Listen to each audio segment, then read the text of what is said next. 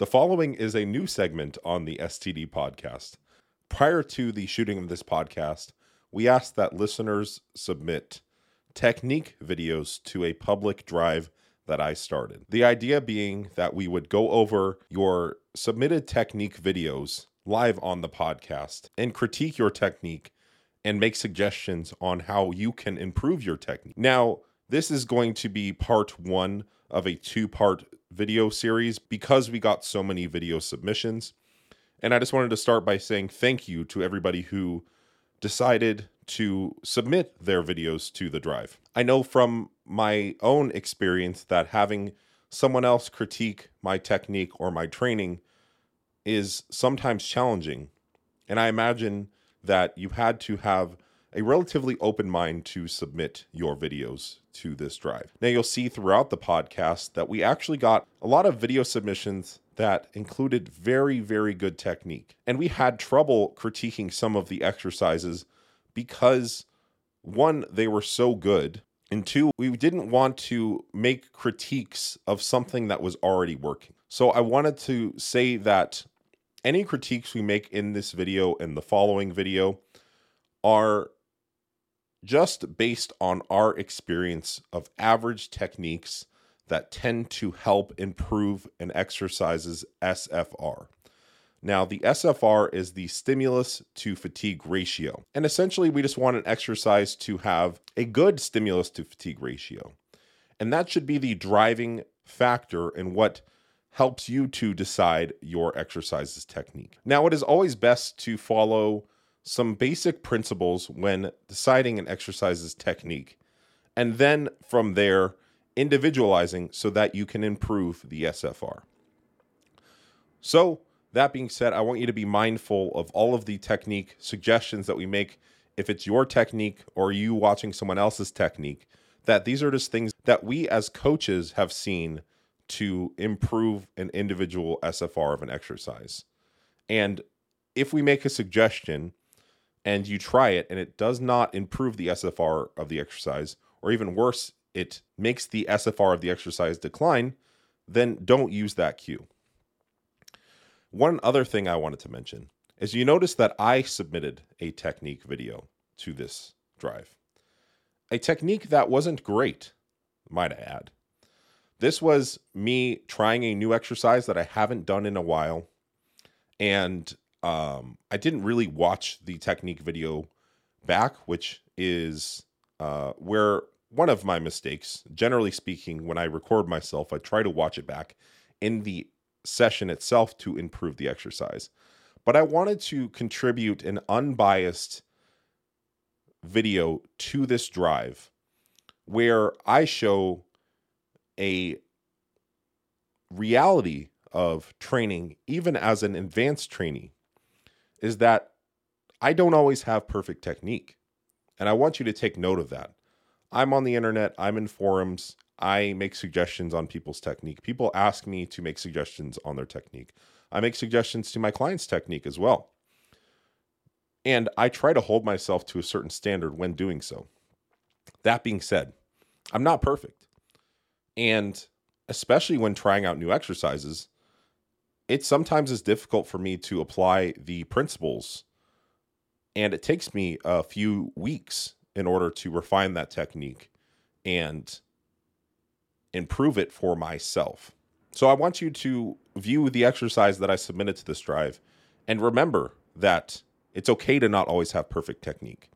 We had some really, really great submissions to this video, and it was actually difficult for us because the problem with receiving videos of techniques that are really, really good is that we're just making our best guess on what might improve the exercise. When there is something that is obviously off about the exercise, it's much easier for us to make a technique suggestion that might actually make a large difference. That being said, I think it's also part of the selection bias of the fact that we generally get people who are very conscious about their technique, who would even be interested in submitting videos in the first place, due to the fact that they follow us and have already been watching our videos on technique. Regardless of all of that, I wanted to thank you all again for submitting videos to this drive because you made the podcast.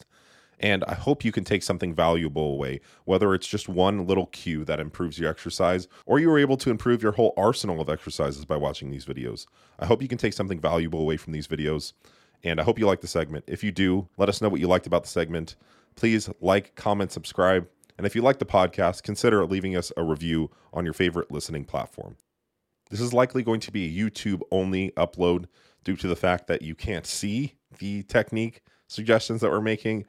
After reviewing, I will decide whether I want to put it on streaming services such as Spotify and Apple Podcast. So if you are listening on audio currently, take everything we say with a grain of salt and really consider watching the YouTube version of this podcast.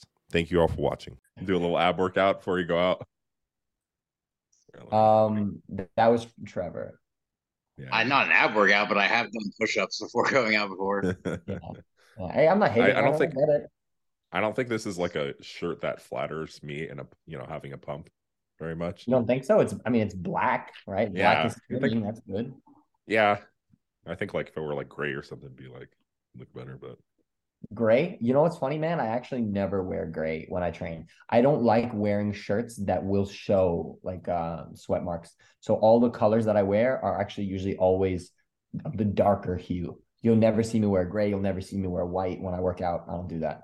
The cool thing with the lighter colors is they get like more of a shadow, so you look like bigger,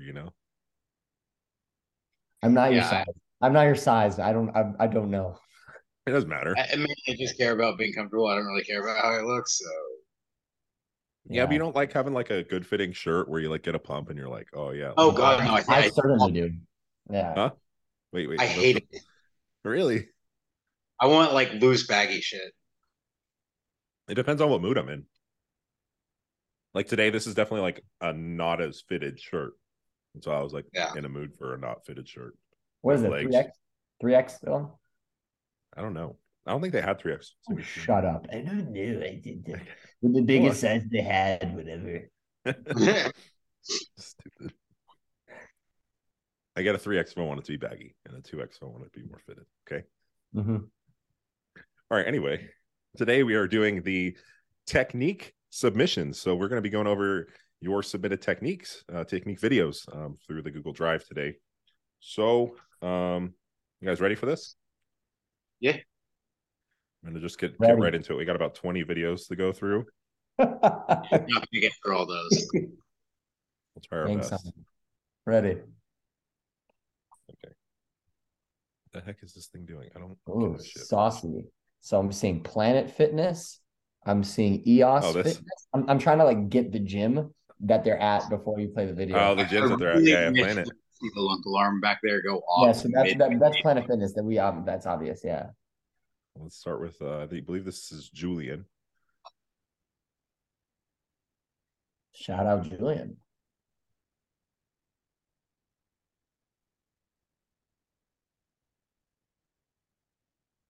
Oh, can I get you guys down here? Oh, geez. Okay, I respect it. The set is 2 minutes long. Okay. Yeah, obviously Shimmy likes to see that. Is this the only angle?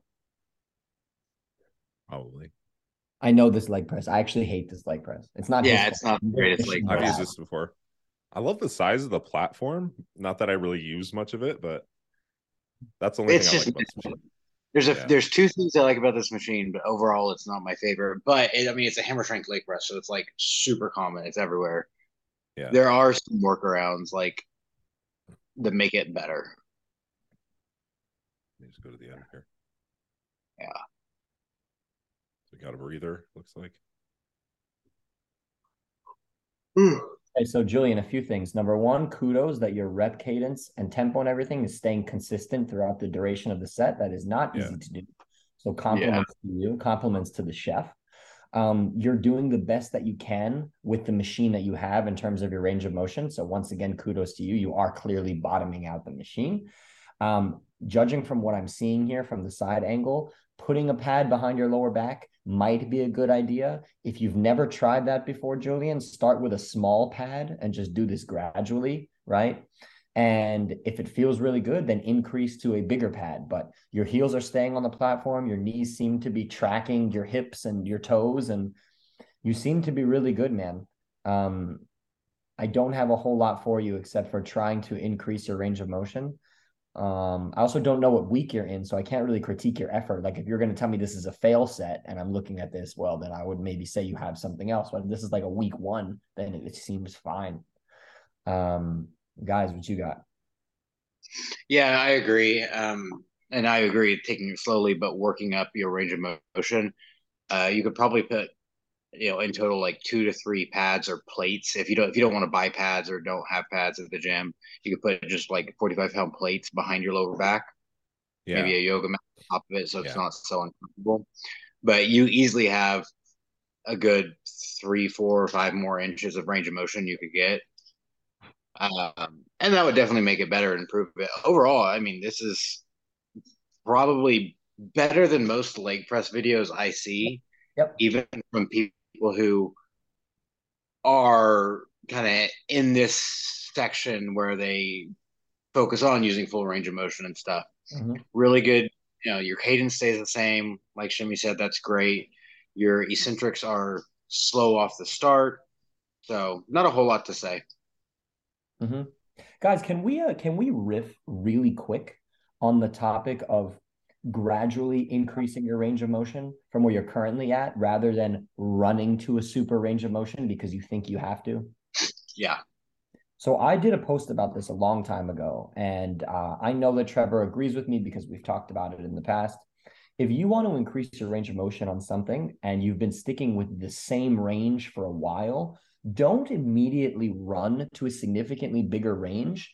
Do it gradually, improve slowly over time with those loads, and you'll actually find that your mobility and flexibility will increase. And then if you do this for 6 months, a year, 2 years, you can be that guy, if this is something that you want, that has that crazy range of motion and the strength to go with it throughout that whole range. But don't think that it happens overnight because it doesn't, and it shouldn't. Yeah, I think Shimmy makes a good point there. You go ahead, Dylan. Oh, I was just gonna say, people see our technique and they're like, "Oh, I want to train like that." I've even gotten on my barbell row video, people are like, "I can't reach that far," and I'm like, "It's fine if you can't. Like, it's just the effort of doing that over time. Like, I haven't been able to do this my whole training career. I've built up to this, right? Specifically when I started trying to train with a greater range of motion, and I'd come down and I'd do a pause, as at the greatest range of motion I could, or I'd try to lower my back a little bit more, or whatever it might be. And you just do these small changes over time. And if you can somehow standardize it, such as maybe putting a plate on the floor, rowing to that, and then slowly lowering the plate, whatever it might be, that then you can have kind of a more objective way to track your progression and range of motion over time. For shizzle. Yep. All right, Ron. Last time, like they say that, like, oh, I want to do a stiff legged deadlift like you from a deficit. I'm like, I didn't even touch the floor at different points in my training career. Right. You just work your way over time, and over time you just find your flexibility increases. Right. And to keep in mind, that also is a form of progression too. Yeah. Right. Increasing your range of Shimmy and I, this is actually a good thing. Shimmy and I talked about this earlier. He saw my video of the deficit front foot elevated split squat, and he messaged me to say, I think you can actually bump up your range of motion. And he knows that this is like week 1, this is after an active rest. I'm feeling things out a little bit, but I agree. And that's actually my plan of progression over the next few weeks, is to, instead of adding load per se, I'm going to try to increase that range of motion. Yeah. People discount that a lot, especially when you get kind of more concerned with weight on the bar. But yeah, if stimulus is what you're after, then increasing range of motion is a great way to progress. For shizzle, run the next one. One thing I wanted to say about him. Sorry. No, you're good. You're good. I just wanted to say that another good way is potentially the Versa lifts or weightlifting shoes can also increase your range of motion. Yes, forgot that. You killed. No, you're good. Once you have like a not great range of motion leg press, that can definitely help a lot. And I'm not sure how you guys feel about if this even has any like makes any difference or is more injurious, but having the upper back like forward versus back, do you guys think anything of that, or is it something people should be concerned about? As long as it's not affecting your breathing, I don't think it matters. Some people I've seen do that and they like stop breathing well. I like to kind of be back a little bit so I can get deeper breaths. Okay. But I don't think it's an injurious position. Yeah. I agree with Trevor.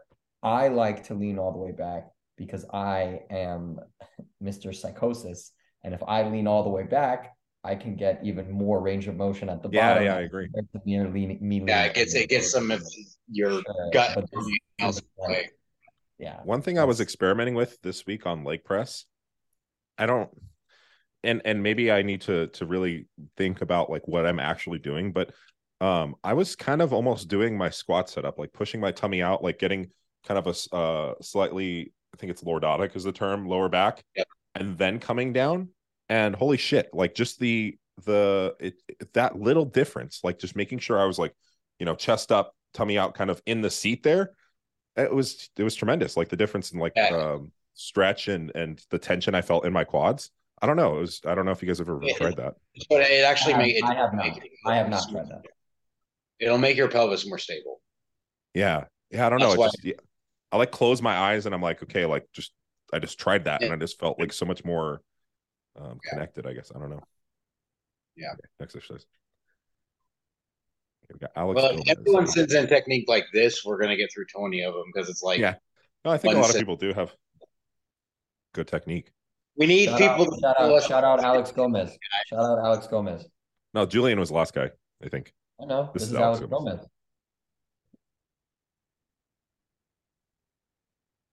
Oh yeah, I guess it's the same gym. Huh? No, this is Crunch. Yeah, okay. How do you know that, Shimmy? Read the back wall. I don't see it say, it's in the mirror right here. But I know it more of a like narc way because every crunch has the same Nautilus and Precor equipment, and I know that. I mean, I know a few people training at a crunch that have like fully decked out arsenal equipment and stuff. No. Crunch is amazing. Crunch has some shit for real. Yeah, for real. Gyms goes, Crunch is good. Chain gyms, I'm like, God, I wish there was a crunch near me. So Alex Gomez, I'm looking at your technique and I don't really have much to tell you. Sorry. Very little to tell you. Yeah. Good. And if I was gonna pick at you, I'd really be splitting hairs, honestly, for like no reason. You're fine, dude. You're fine. Yeah, pull the video back a little bit. I'm like halfway.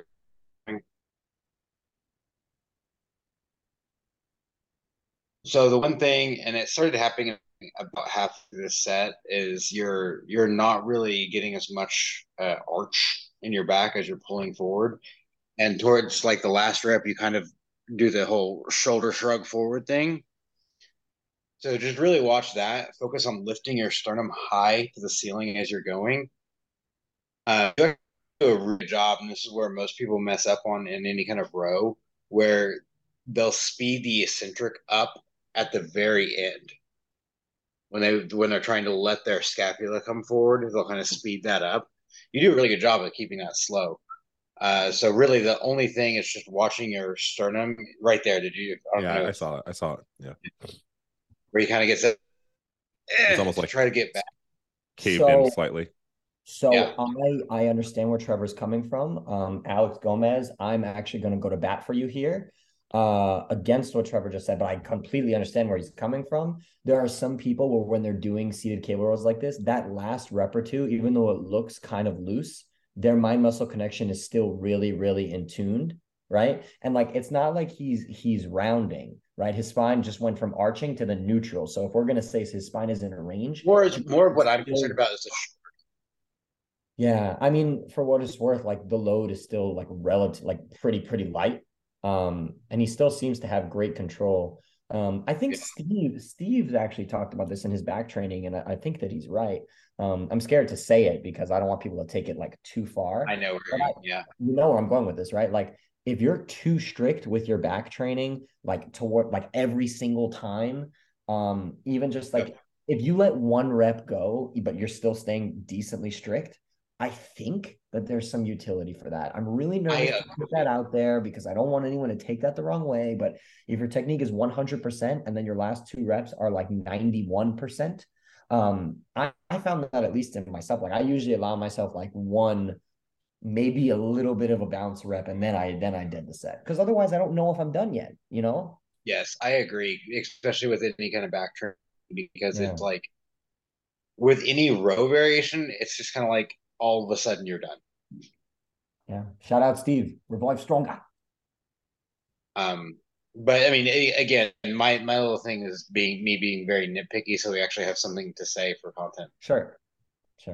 I will say, so kind of to push back on Shimmy a little bit, do you think that if Alex here cued himself on that last 1 to 2 reps and just said big chest, that he wouldn't get a better stimulus just by doing that? Like, as I opposed don't think he to, would have been able to do it. I think if you cued him big chest, the set would be over. Like, I don't think those last 2 reps he was able to do it, but he forced himself to do it because he said to himself, I'm guessing, he said to himself, I can still control the eccentric and maintain my body position relatively well, but I may have to like force the concentric a little bit. And I would be okay with that. yeah, but you think if you're cueing like forceful contraction and you have your chest up, like, I don't think that would necessarily be a limiting factor. I think you'd be able to squeeze that last rep out and be done, depending on your proximity to I don't failure. think he But would that's, have been able to maintain the strictness no matter what you cued him. That's what I think. I could be wrong. yeah, I guess it is dependent on the individual too, though. Well, ultimately, this is just us critiquing, so they can, Yeah, yeah. people can think about these things, and he can, have some introspection himself on like, could I have done better? And that's kind of what this, anyways.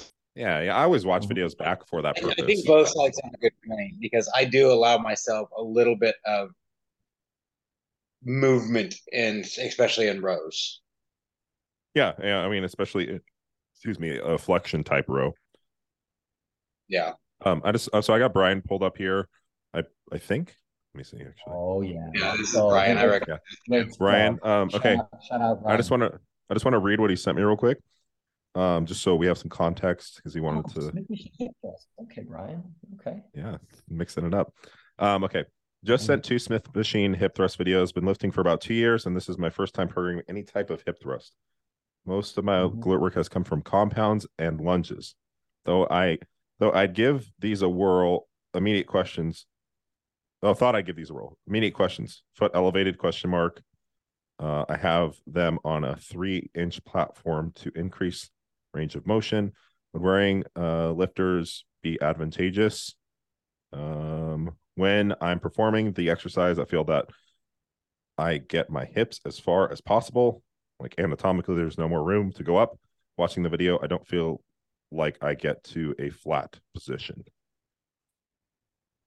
So I guess first and foremost, lifters. I'm assuming he means squat weightlifting shoes. Yeah, squat shoes. No. Yeah. They're you don't want to wear them they'll increase your knee angle. You want that. If anything, you actually want your toes slightly elevated so you can kind of push your heel down and forward. And I like the idea of elevating the feet for increased this range of motion. it looks like, I mean, everyone's different. It looks like he could probably raise his hips a little bit higher, like push to even more of a peak contraction. I disagree, and I'll tell you. Okay. I'll tell you why. Because it looks. Yeah, I was gonna say for me for hip thrusts, I know that like there's a big allure about putting a lot of weight on the bar, but I probably overemphasize the top contraction in a hip thrust at the expense of how much load I can use. That's fine, but so if you are doing a hip thrust and posteriorly tilt the pelvis, actually won't get what visually appears to be as much extension, but because that posterior pelvic tilt, you actually cannot extend any further. And it looks to me like that's what he's doing. He's posteriorly tilting his pelvis at the top. That's how I do it too. I find that by far the best mind muscle connection, and kind of eliminates any feeling of like back arching. So clarify for maybe people who don't know what anterior pelvic tilt is and posterior pelvic tilt. So what does he do? So an anterior pelvic tilt is Donald Duck butt, where you stick your butt out. You arch your lower back, you stick your butt out. Right. Posterior pelvic is the opposite. You actually tilt the bottom of your pelvis up under you. Like like if you go to the bath, like you're about to poop your pants and you can't make it to the bathroom in time, so you squeeze your butt.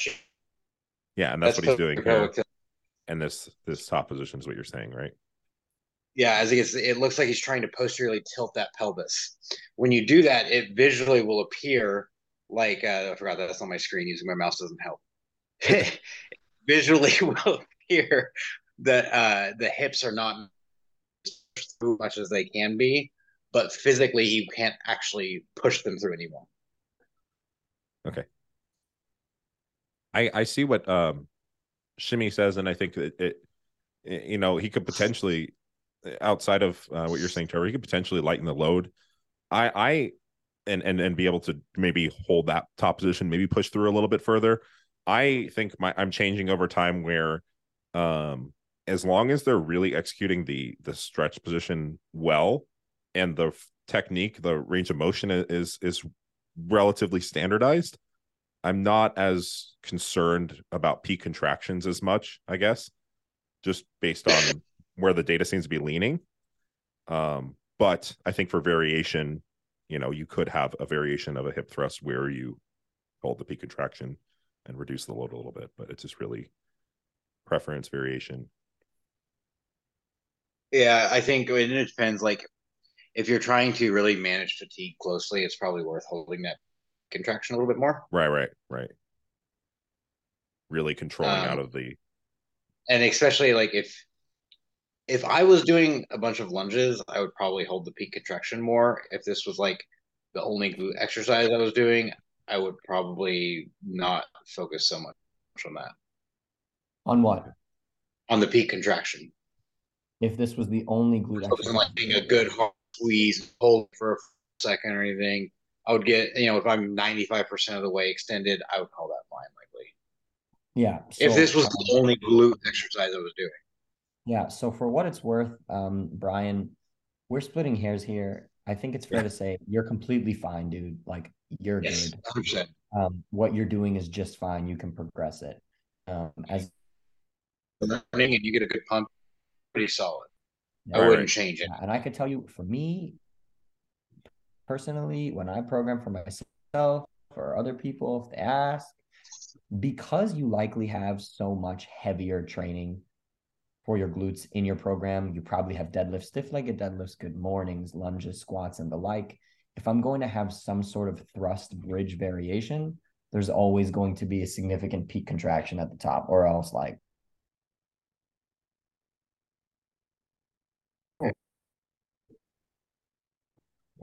not right now. I'll have to. Yeah. Thank you. Is what it is. Yeah. So you would never see me advocating a 405 hip thrust ever. Unless you're like, don't squat or deadlift or bench press, then okay, fine. Yeah. I think but then like I did. You don't squat, deadlift, or bench press, like I'm never gonna do hip thrust again. Sure. I haven't done hip thrust in a long time. I'm considering actually bringing the glute drive back for my next block of training. I'm thinking about it. Glute drive is like your knees at a bend, and then it goes to like you have your leg up here, and then you kick back. No, glute drive's a machine. Yeah, that's what I'm thinking. No. Like you're suddenly bent, and then you kind of go to down toward extension, or is it something else? It's a hip thrust machine. Oh, it's just the name of a hip thrust machine. Okay, I like that one actually. I think my gym has one. Probably every gym has one now.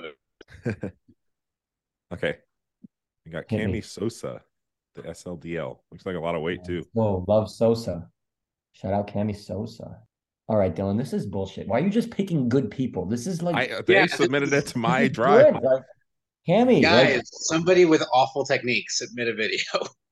Cami, this is pretty good.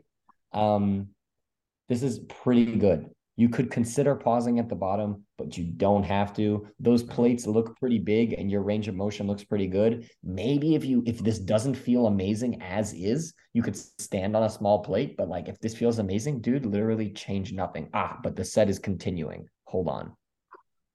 I was waiting to see if he was going to start slamming the bar as he got tired. And he didn't. Dude, it was great. It was great. I got nothing. Like maybe you're rocking back a little bit at the top, but like you're not rocking back enough where I would care. Yeah. I would say I like to see that last rep executed well for standardization. Like just lower that last rep slow. It's like the last thing you want to do, but like, man, does it burn? And just for standardizing your reps and counting. What's up? Go back just a little bit. I just want to see something. Okay.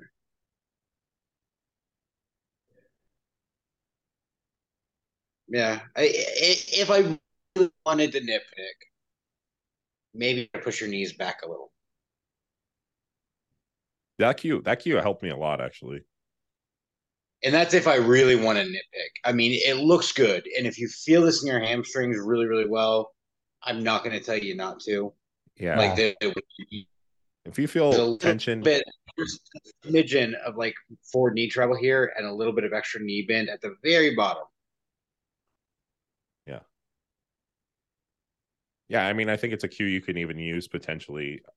You know, if you think about it, it does sometimes increase that tension in the target muscle. Like another one that Jared always told me was like open up the hips as you descend, and that one always helped me feel my hamstrings more. So again, perfect technique. These are just cues that might make some marginal difference in your deadlift, but yeah, you're like 98% there. Right, exactly. This is Ian. Oh, deficit row? I think so. Shout out Ian. Ian lives in China. Wow.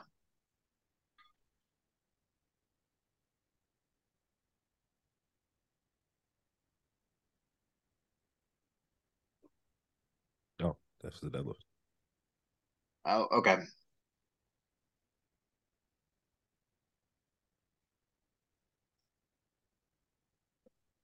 Honestly, with that kind of deficit, that's actually very impressive. So far, I got nothing, Ian. I got technique videos.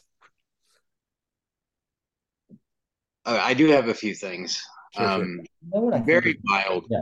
Well, I was going to say, you know what I think is really important for all of you guys that are sending in videos? You should probably just give us a little bit of context of, are you sending it because you want a cosign and it works? Or are you sending it because you don't feel like you feel it where you should? Because that's a good point. This matters. Like if you're sending it to us just because you just want to show off to us because you like us or something, that's all good, but tell us. Because for me, I hate giving critiques just for the sake of giving critiques. Yeah. You know? Like that's a good point. Being perfect is always a range. And if you feel something a lot, then just keep doing what you're doing, irrespective if it doesn't look the way you think it should look. And that's really important. We're all built different. Because as I watch these videos, I know where Trevor's coming from. He's like, you know, bar none, you're sending a video, I'm going to make it as perfect as possible. And he's right. That's the way he thinks. It makes sense. But for me, when I'm looking at these videos, I say to myself, is it broke for you? Because if you feel this a lot in your hamstrings, it looks objectively fine. Tammy Sosa, the same thing. Brian, the same thing. Alex Gomez, the same thing. So you got to let us know if you just want us to co-sign it or not, or if you don't feel it where you think you should. Yeah, I mean, I think that's also kind of on us for not asking that when we submitted it. Yeah, we'll do like moving forward for sure. I'm moving because I don't like this light shining. It's annoying. At the same time, though, I mean, people are submitting, so you know, I'm gonna critique it. Exactly. You know what I mean? Like if it was like we were just going on Instagram and like calling out people's technique. Again, yeah, and I think it's important. Like we mentioned, the context of like, look, this might make a marginal difference. The things that Shimmy mentions, like if you're getting an amazing amount of tension, good stimulus in the target muscle, whatever it is, like that's the most important thing. But I always am someone who is like, look, things can be improved. You know, whether it's a small cue that makes a huge difference for you, because that's something that I've been realizing in my training a lot. Or you know, someone could be perfect. I think perfection is something that doesn't really exist, though, and I think everybody has some things they can improve on to some degree. Yeah. But again, if we tell you a cue and you're like, "Oh, that made this noticeably worse," then don't do it. Yeah, just don't listen to us. Yeah, exactly. Nobody's. We're speaking a lot of time on averages too. Like this generally works for most people, but doesn't mean it's going to work for you. Okay, but if you were going to say anything, what? So just pause it there. Pause it while he's at the bottom. Yeah. Okay. Yeah. Oh shit! Sorry. That did not work at all. I double clicked it. I'm sorry. Now it made it the video pause. Great.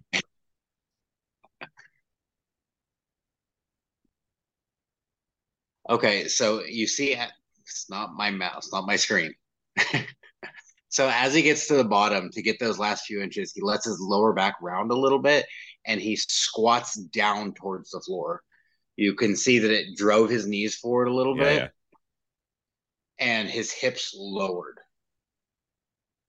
right there. So, yeah. I see this a lot with deadlifts and rows. Yeah. If you are really being nitpicky, not doing that would likely improve the stimulus to the hamstrings because you would be initiating the concentric from a maximal stretch. When you bend the knees a little bit more and you drop the hips down, you're reducing the stretch on your hamstrings, so they're actually getting less total stretch under load and they're experiencing less tension at that maximal stretch. And when you initiate the contraction from that maximal stretch. So what are the cues? The cues are knees back and butthole towards the butthole towards the corner of the room. Another thing is that if you're not doing it, actively think about driving your knees open to open up your hips. I see a lot of people do this where they kind of drop their hips down and squat into it at the bottom, and it's because they're not opening their hips. And if that one cue of opening up allows space for them to go through without their pelvis getting in the way. Yeah. Okay. Yeah, and again, if we're talking about the important part of the range, maximizing whatever you can in that bottom position is the probably more important thing. But oh baby, here we go. Ian on a squat. Jimmy loves this.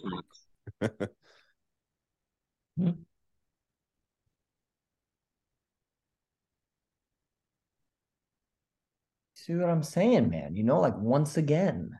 Yeah. Dude, Ian came to me with such good technique.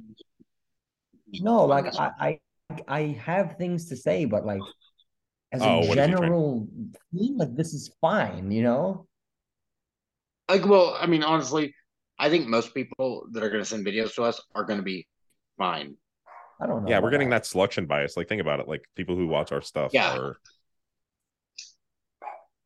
Like, I mean, what do you think? Like, this spine's neutral. Looks like he kind of sits forward. His feet are slightly forward. What are you critique. Sure. Slow down towards the end of the eccentric. Okay. Why, you think he's losing tightness at the bottom and bouncing out? I don't think he's losing tightness, but he kind of starts slow. He gets like about halfway down and then speeds up the second half of the eccentric. But if you notice, his upper body doesn't change. So it's not like he's tilting to come out. Like he's still. No, but what I'm saying is he could get more out of it by maintaining that eccentric control from the start of the rep to the bottom of the rep instead of speeding through the hardest part of it. He's trying to get through that hardest part quicker and speeding up the eccentric at the bottom. He's still maintaining good position, but he could just probably give it a shot and see if it improves his stimulus. And this is actually something I was going to talk to you, I think, soon about, Shimmy, is I'm going to make a post on controlling your eccentric at the end range of it, really focusing on that end range eccentric control. Because so many people do it. They'll do a bench press and lower, drop. They'll do a pull and row. I mean, I kind of alluded to that in my post today. That's something I do see a lot. It's probably because it's the more painful part of the lift. Like, and then the injurious part of the lift is also the amortization phase, so the transition between those two phases, right? So there's also you can, by making sure you're controlling that bottom end of the eccentric, you can likely reduce the injury potential a little bit. But when I'm coaching people, that's a big thing I focus on, is like, don't let yourself speed up in the last fourth of the rep of the eccentric. For sure. Yeah.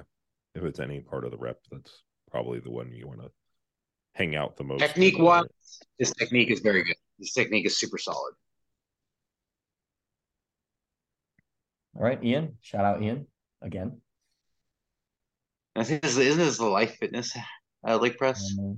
Yeah, I feel like him and his buddy both train on this one, and it's hard to maximize range of motion on this machine, unfortunately. Yeah, I think with this leg press, you might actually be basically as good as you can get. There's literally nothing I see. See, he does a really good job on the leg press here of continuing to stay very slow and even pulling a little bit at the very bottom. Yeah, I mean, as far as range of motion, like I mentioned earlier, having potentially investing in a squat shoe or a VersaLift might increase the range of motion slightly. Yeah, if you feel comfortable putting more weights behind your back. I don't have anything, man. I have nothing, but I do have something I want to point out. What? He has a plate under his butt, like sitting on the seat. My butt hurts thinking about it. Yeah. That is a thing that most people miss, and it's depending on your leg press, it is when you need it. If your leg press, so if your hips are here and the guide rail and where the weight comes on the leg press and where the bottom of it is way up here, raising your seat to be more in line with the platform will instantly improve people's technique, especially if they're experiencing a lot of low back rounding. Yeah. I've never tried that. Most every leg press video I've ever seen from you, Shimmy, you're using a pretty good leg press. If you happen to have a really shitty leg press where it's like, no matter what I do, my lower back rounds, try elevating yourself in the seat a few inches, and almost every single person I've done this with, it immediately fixes it. So you must have this difference of like where you are positioned and where the weight's coming down. Is that kind of what it is? And so if you put it's like the weight is coming, like say your hips are here and the weight is most of the force is like angled here. Your back rounds put your pelvis in line with it, where you can produce a bit more force. So if you just align your like where your hips are more aligned with it, it ends up being much smoother. Okay, I see what you're saying. Yeah, I've intuitively on some bad leg presses just kind of sat more up in the seat and feel a little bit better. So Ian's got some more. I don't like trying to sit in the seat and hold the handles because I'm pulling down so hard that I pull myself back down in the seat. So I sit on something. Oh, and one more tip on the leg press, just because we had a leg press up. Yeah. Use straps on the leg press. Like Versas or weightlifting straps? Yeah, and whatever, Versa grips, whatever. To get your people. One of my biggest pet peeves is if I see someone not gripping and pulling down hard on the leg press. You are leaving so much on the table. Like keeping yourself what is the advantage? You're not going to be able to produce as much force. You're not going to be as stable. You're leaving reps on the table. You're leaving weight on the table. If you really grab on and pull down, pull yourself into it, you're going to increase your stability so much, and you're going to get a lot more out of the leg press. For me, I get sweaty hands and I slip, and it's super annoying and frustrating. I strap in and it eliminates all of the thought. Yeah. Yeah, it kind of sucks. I don't know if you saw that elite leg press I have at my gym. It's a great leg press, but they did not install handles on it. So it's like grab That's the dumbest thing I've ever seen in the world. I know. It's like I love the leg press. Like it's a really heavy leg press, but it's just awesome. The range of motion I get on it is insane, but I just can't. I have to grab the bottom of the seat. It's like the only downside of that. Yeah. Could you put a pull down bar underneath of it? I tried. I can do the best I can do is a band because it's not straight through. Oh, that's annoying. Yeah, and a band is like you pull into it and it stretches more. So, all right, we got Alan here with the dumbbell press. This is Shimmy's specialty right here. Oh, and he's got 90s. Popping? Okay, 90s, I think. Yeah, that still looks. And he's touching his chest.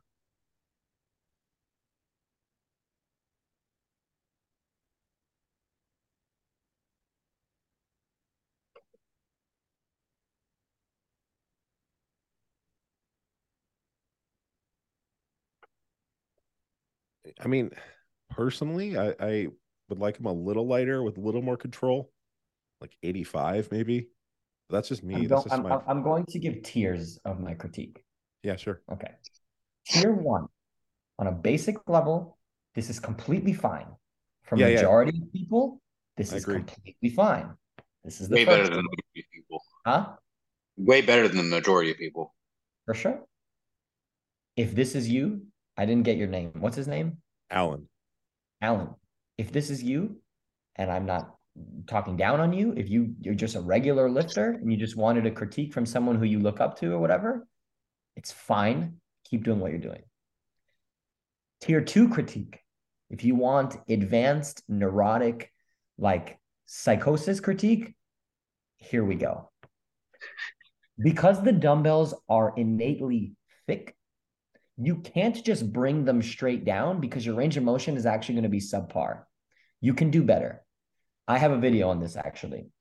Instead of lowering the dumbbell straight down, treating them like a Smith machine or treating them like a barbell, treat them as individual apparatuses, which they are, and bring them out and then down. This really shows itself when the dumbbells are smaller. It makes it much easier to see and visualize. When the dumbbells are bigger, this is harder to see in a video, but when you try it, it feels worlds apart. You will have to reduce the load most likely by about 15 to 20% initially. So instead of lowering the dumbbell straight down, fine, level 1, totally. Next level, you're going out and down. Now your shoulders are going to be fine because the dumbbells are not going to punk you out. Like you're not going to be using 20-pound dumbbells where your dumbbells are like down here, right? Because of the thickness of the bell, you're still going to be pretty much in line, but it is going to feel different and it is going to be way harder. This is the first critique. Critique number 2. Don't just lay back into the bench expecting your chest to arch. Forcefully keep your chest up and your shoulder blades retracted. And aim to overdo this, almost like show your rib cage off to the gym. You can think of it like that as well. This will pre-stretch your chest and it will further get you where you need to go. Tip number 3, and I've gotten some flack from this, I guess, in comments, but I like it. You can try it. Cue to have your pinky higher than your thumb.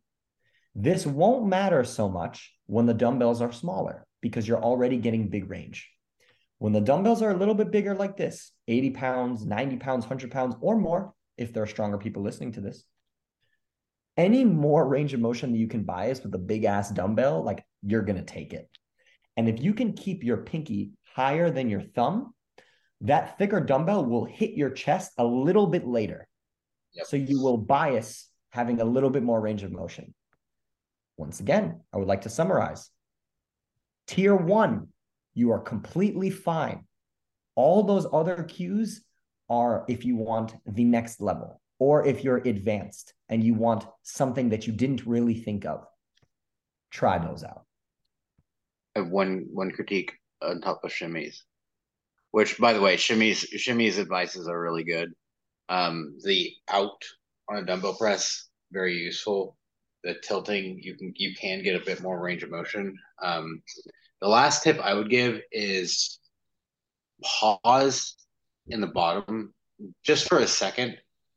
There's a little bit of inconsistency in his rep, like bottoming position. A few of the reps are actually high touch. And there's a little bit of shakiness, like bouncing out of it. So come down, hold for a second, and then up. Yeah. Don't rush to that bottom. That you're getting a lot of good stuff there, so sit there and enjoy it. Yeah. And I didn't give that, but obviously if any of you have seen my videos, I do that in all of my reps. That's like entirety of shimmy. Yeah, yeah. I just didn't give you that tip, but yeah. With his technique is mind blowing. Yeah, no, 100%. I mean, for reference, I use like usually 70s, maybe.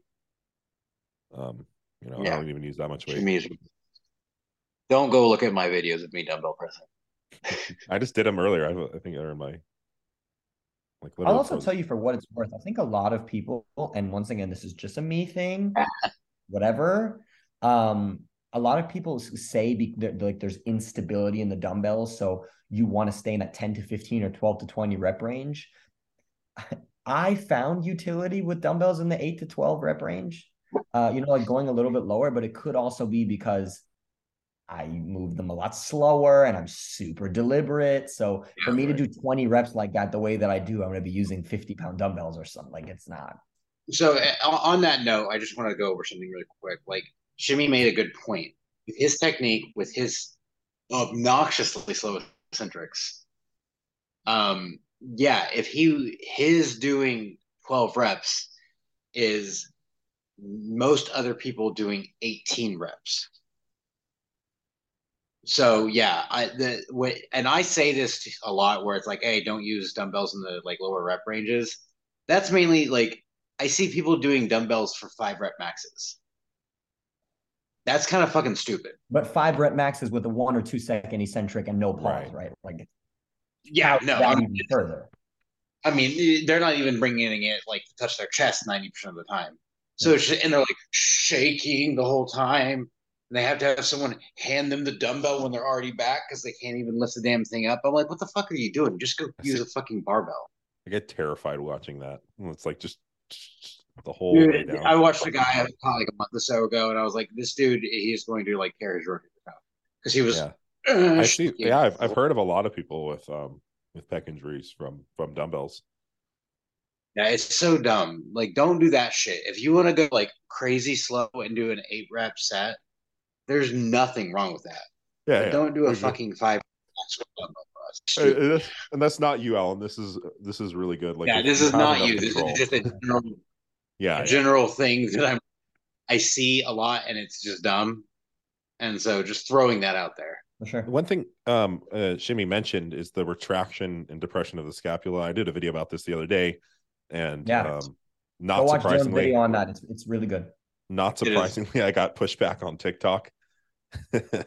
No, you got to let your scapula move. That's exactly what it was. So could you comment on that? Okay. I really, really, really want to go over this real quick. Yes, please. Okay, so these people will come in and they'll say, oh my God, what are you talking about? The research is perfectly clear that you're going to ruin your shoulder health and you're going to fuck yourself up if you pin your shoulder blades back. There is literally zero fucking research on this. Shut the fuck up. What is the rationale usually? Trevor, right? Like Trevor has entered the building. I know he's heated about this one. The rationale behind it is because you can't have as much humeral abduction. This if you leave your shoulder blades back, your humerus can't adduct across the body. Who the fuck cares?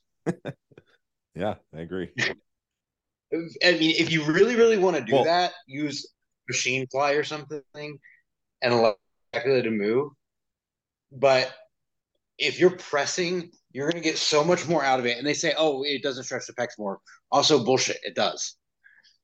This literally will put you in a position to mechanically get your pecs in a more lengthened position than if you're here and you try to do it. Because when you're here, you try to do it, you run out of space in the glenohumeral joint.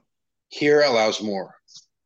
Yeah, I'm sorry. Said that one. No, that's great. I literally said that in my video. I'm like, literally just do a flat back, move your arm here, and then retract and depress. You can literally move your arm back further and feel a bigger stretch. And I don't want to get too into it. We all know where this idea came from. I think I have an idea of where this idea came from. We'll talk about it afterwards.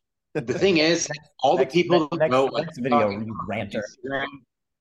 All the people that go on there and are like, you have to let your scapula move. You should never pin your scapula back. It's the worst thing you can do. It decreases your force reduction. You're going to get hurt, blah, blah, blah, blah, blah.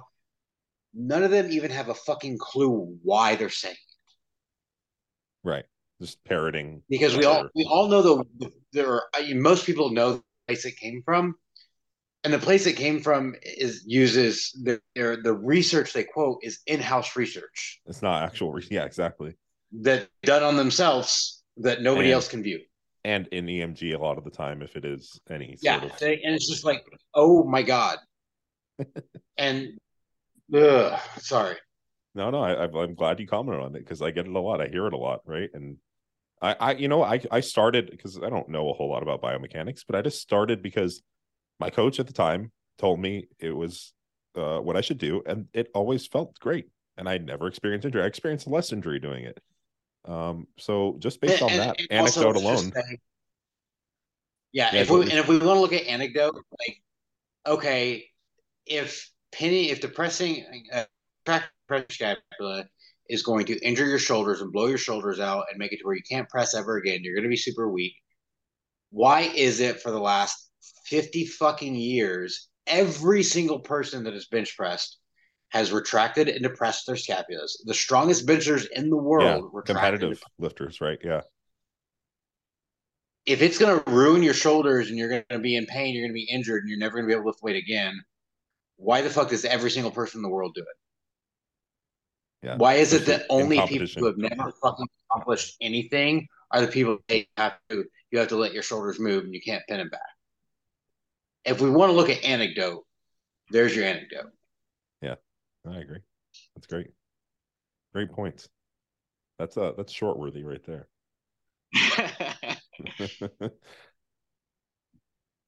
We got our boy in here. I love the stash. Yeah, this is one of my clients and friends, Houton. His name's Houton? Yeah, you can call him Tan. I was gonna call him John is the other. I was gonna call him Houton. Yeah. If you want to be an old American lady who you're never gonna say his problem, call him John. John.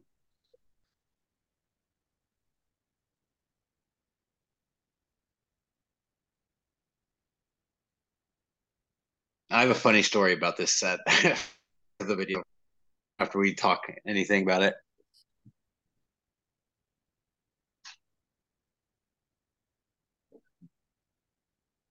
Jimmy, you see anything?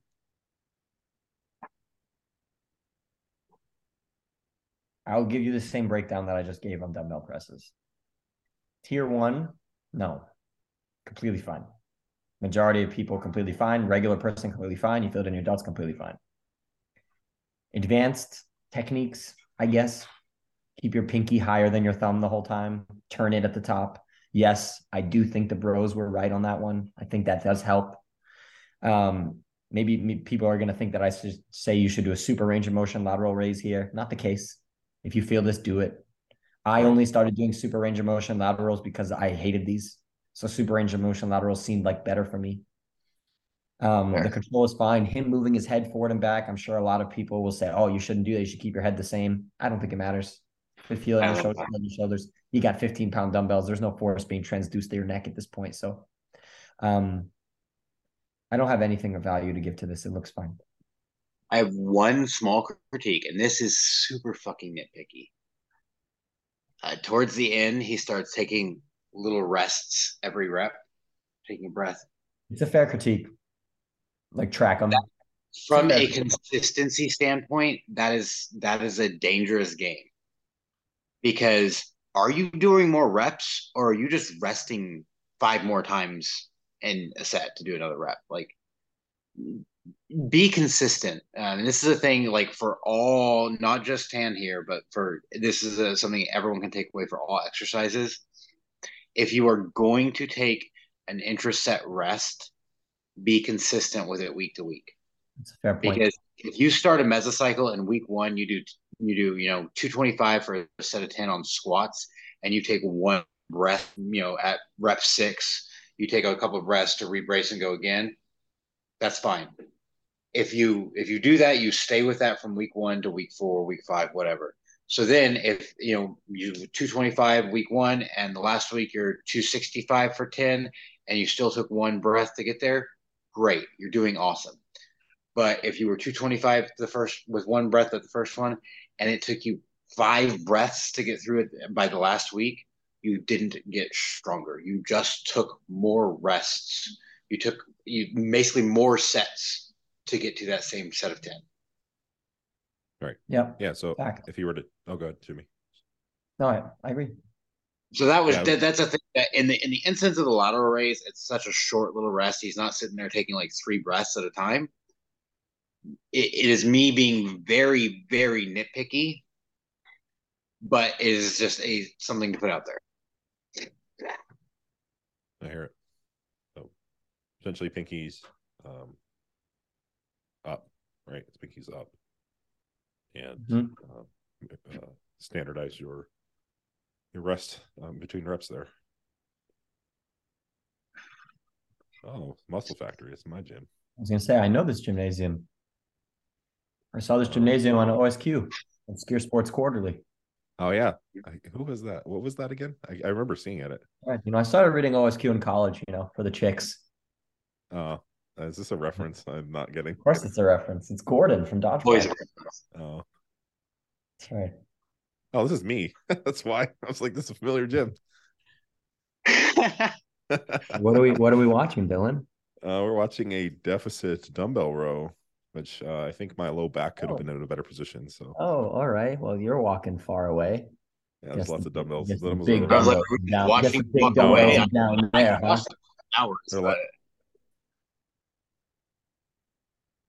So with this, Dylan, can you pause this video for a second? I want to share something that you don't know. So before you and I were friends, Trevor and I had a friendly competition with 2-arm bent over dumbbell rows. I started doing them like a year and a half ago, and I'm not claiming anything. Like I started doing them and everyone was doing them. I don't know, whatever, doesn't matter. No, but like I started doing them, and Trevor was like, I'm gonna give them a try. And usually Trevor washes me on lower body stuff, and I usually wash him on most upper body things. And he was like, and we were very much neck and neck. And he was beating me, actually. And I think he ended up beating me at the end. But then this massing mesocycle, I beat him. And, who knows? The saga continues. But I want to say that when I didn't know you, you had a video doing 2-arm dumbbell bent over rows, like the 90s or the 100s or something. And I sent it to Trevor. I didn't know you at the time. And I was like, I don't know this Dylan guy, but like his technique is good and he's jacked. And this is bullshit. Yeah, he was like, fuck guy. I hate him. I remember that. Pretty much. Yes. That's funny. I remember that exact conversation. I think I don't know if it was you or someone else commented on it. I remember not thinking like much of it. And then like people were like, this is awesome. I was like, I just did some dumbbell rows. So thank you. I appreciate it. Way to make us feel bad. No, I just I was just like going and doing some dumbbell. What's your PR for fun? For those, I think that was like the heaviest I'd ever gone, because since then I've I think cleaned up my technique even a little bit more. Your technique was good. Yeah. And I think there was like, maybe I was using a little bit of hip drive or something, and I think I had cleaned it up. This is my first run-in with them for a while. That was actually on like a maintenance phase, I think. So wait, so what is it? What's your PR set rep? That was 100 for like 8 or 9 or something like that. 100 for 9? Something like that, yeah. Yeah, I think my PR's the 90s for 10. So yeah. I mean, if I didn't do a deficit here, I'd probably using more weight, but I imagine I'd probably be using it like a 90 even with. All right, let's see it. Let's see it. Yeah. So this is my first time doing deficit dumbbell rows, only using 65s here. What's your reasoning for doing them on a deficit? It's more stretch. Do you need more stretch? So literally, if I don't do them on a deficit, I touch the ground. Yeah. So I don't know. Yeah, he does that's different, Trevor. Your body's weird. My body's very weird. I was gonna say, I don't know if that's why he's doing it, but I'm just saying, like, there's a reason. Okay. I did feel, it just felt like a really good stretch.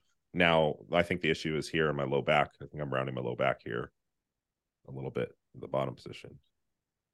Yeah, I need to be honest with you, Dylan, and this is coming from the guy who's obsessed with like big stretches and shit, being me.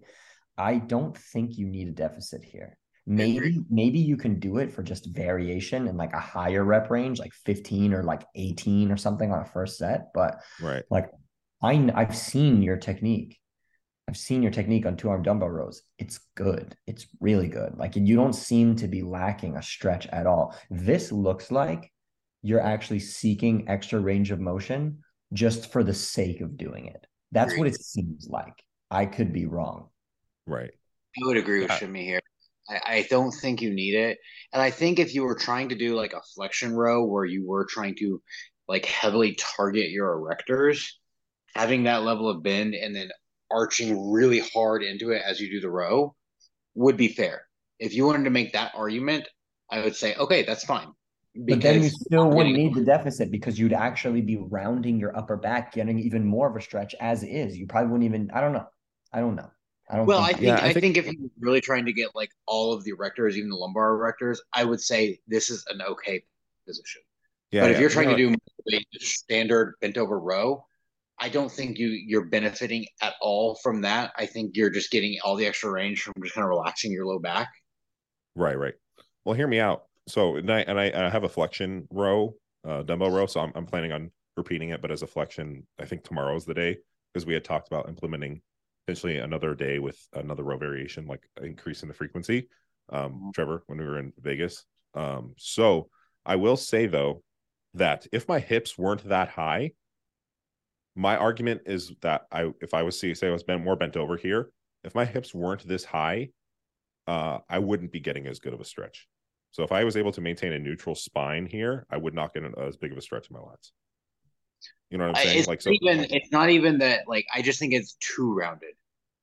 I agree. Right. No, I agree. But that's what I'm saying. So if I got rid of the deficit here, and this is just me, just trying to think through something. If I got rid of the deficit here and bent my knees more, opened up my hips, had a neutral spine, my arm and shoulder would be like up here. I guess I would actually get. Would it be? But you can. What I'm saying, you so I would get a better stretch. So yeah, no, that makes sense. I was just thinking through that. Why don't you do back without relaxing your low back like you're doing? Why don't you do this, man? Why don't you do a video of one set of a regular 2-arm dumbbell row and send it to us in our group chat? Again, yeah. We can throw it around. Right. Yeah. We'll just help you. Yeah, absolutely. I will say I didn't really get videos have we gone through so far. What was that? Yeah, I hope I don't have a lot more in me, guys. I got to roll. So give me like one more. Okay, sounds good. Yeah, one more. Yeah. This is Logan. Yeah, and this puts us at I think 12 videos, and this is a good place to stop for the day. Sure. Oh, he looks tall, long-legged. My man. Well, you're 6'2". You're taller than I am. Yeah. Well, he looks like his longer than mine. Okay. Dylan, can you move the mouse showing me? Like right in front where it said, yeah, thank you.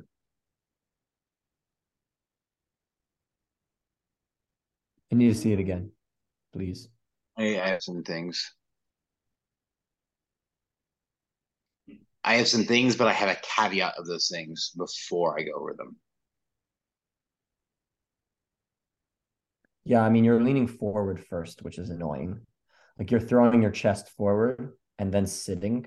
So, I mean, this really depends on what you're going for. Because if you're looking just to move max load safely, it's really not that bad. If you're looking to maximize quad involvement, you're initiating the movement now by sitting back rather than sitting down. So, you'd want to work on that. How would you work on that? An aggressive heel elevation would probably help you, and lowering the weight. And controlling your eccentric a little bit more, right? Like obviously, you could probably slow down your eccentric a bit more, and you could probably keep your chest a bit higher. Once again, like for the average Joe, this is fine, but for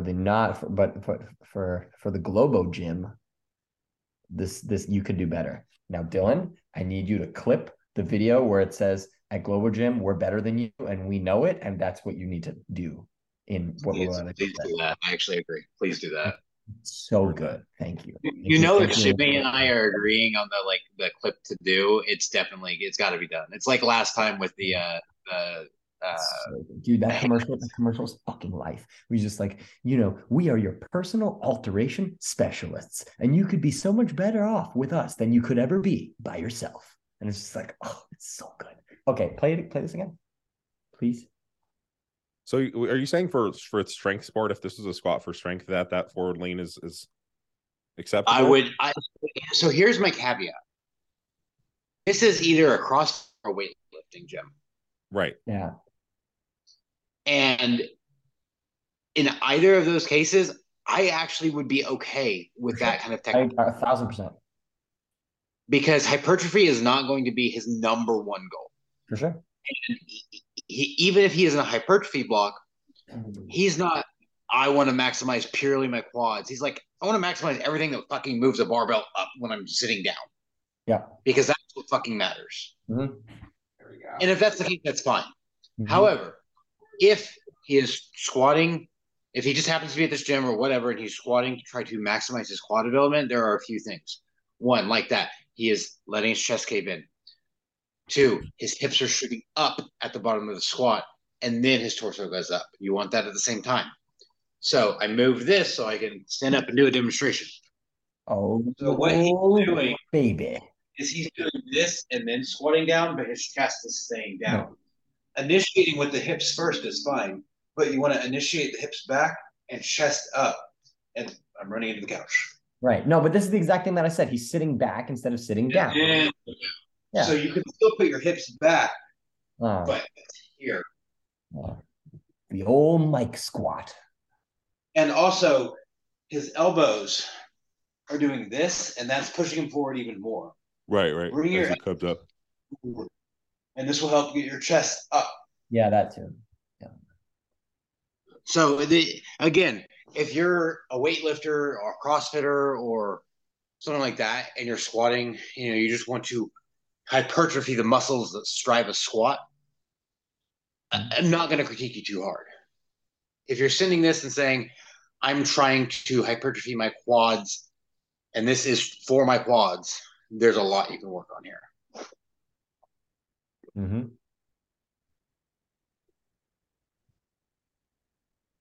Yeah. Hey, one thing I did want to say, so with the, I've had people tell me, oh, in a squat you have to keep like, I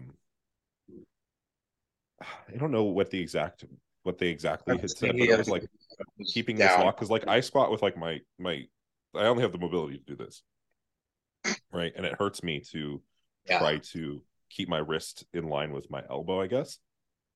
Does that actually affect the outcome of the lift? No. When I squat with a straight bar, I use wrist wraps, and I rest the bar here with my wrist like this. Because the force is now going here. The force of the bar is in line with my forearm. Oh, okay.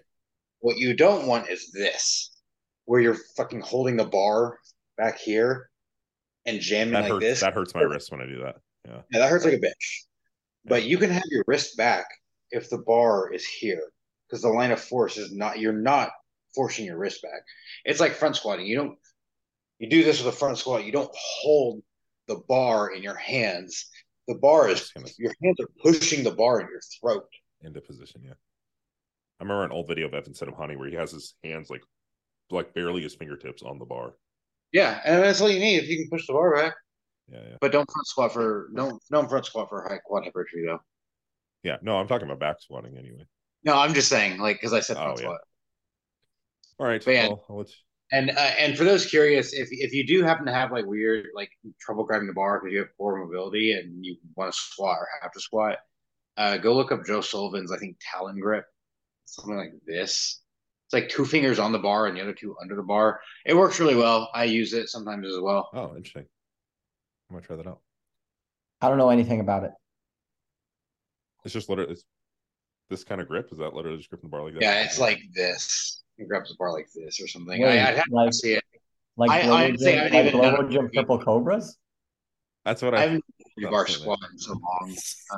Or if I do, I use either a camber bar or safety bar. So Trevor just missed it all. He was too focused. He just missed it. Yes, I know, because I was talking and you interrupted me and I wasn't going to fucking stop. I saw the whole thing. So good.